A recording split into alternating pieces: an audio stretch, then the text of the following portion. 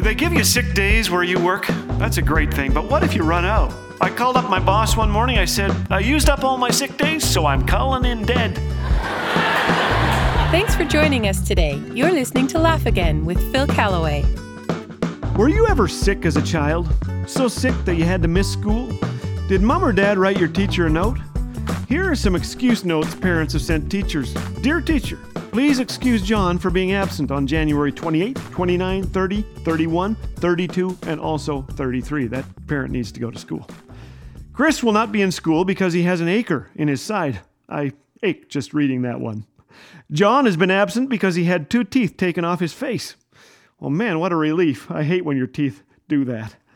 My son is under the doctor's care and should not take physical ed. Please execute him. That's a little harsh, don't you think? Please excuse Joyce from PE for a few days. Yesterday she fell off a tree and misplaced her hip. I hope she finds it. George was absent yesterday because he had a stomach. Ralph was absent yesterday because he had a sore trout. Sounds a little fishy to me. Please excuse Sarah for being absent. She was sick and I had her shot.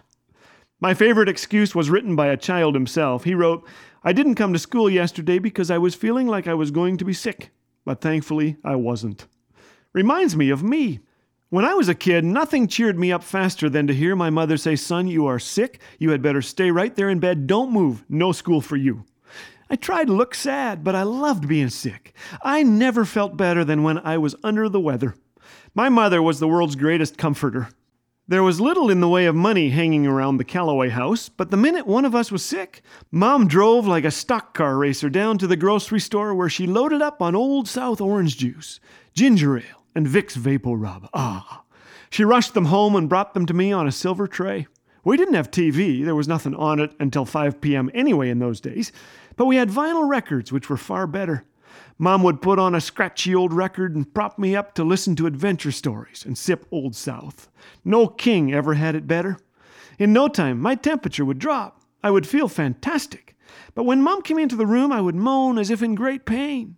And when she finally said, quit pestering your sister, I think you're fine, I took that thermometer to the washroom, ran warm water over it, and stayed home an extra day. I learned much from Mom. I learned about natural cures. Bad breath? Eat some yogurt. Toe fungus? Soak them in Listerine for 15 minutes twice a day. Don't buy skin moisturizer. Just use olive oil. Hiccups? Swallow a teaspoon of white sugar. Works. Warts on your feet? Put duct tape on the wart. You'll be fine. Don't worry about a thing. You know, Mom is gone now, and in case you're worried, we know where she is. She loved Jesus so much. But each time I drink orange juice, I remember her. Really do. I remember her compassion and her comfort. I'm reminded that it's nice having someone to care for you when you need it. That we live not to be happy, but to be useful to others, to serve. I think her love made it a little easier for me to believe in God's love, in His grace and mercy. The God of all comfort, the Bible calls Him. If you need comfort today, remember God's promise in Psalm 23 to go with us through the dark valley. He is like a shepherd. His rod and staff comfort us.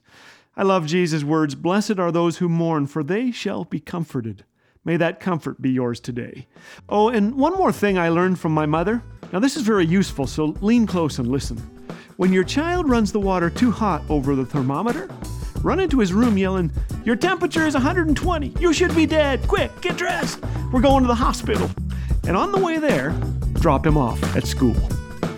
What an outstanding response to the new Laugh Again 31 Days of Hope and Humor devotional. So much so that we've printed more, and we want to make them available to you for only $11 plus shipping and handling. It's a great way to start or end your day with some hope and joy. Order your copy of Laugh Again's Hope and Humor devotional by calling 1-800-663-2425 or in the U.S. at 1-844-663-2424. Laugh Again. Truth bringing laughter to life.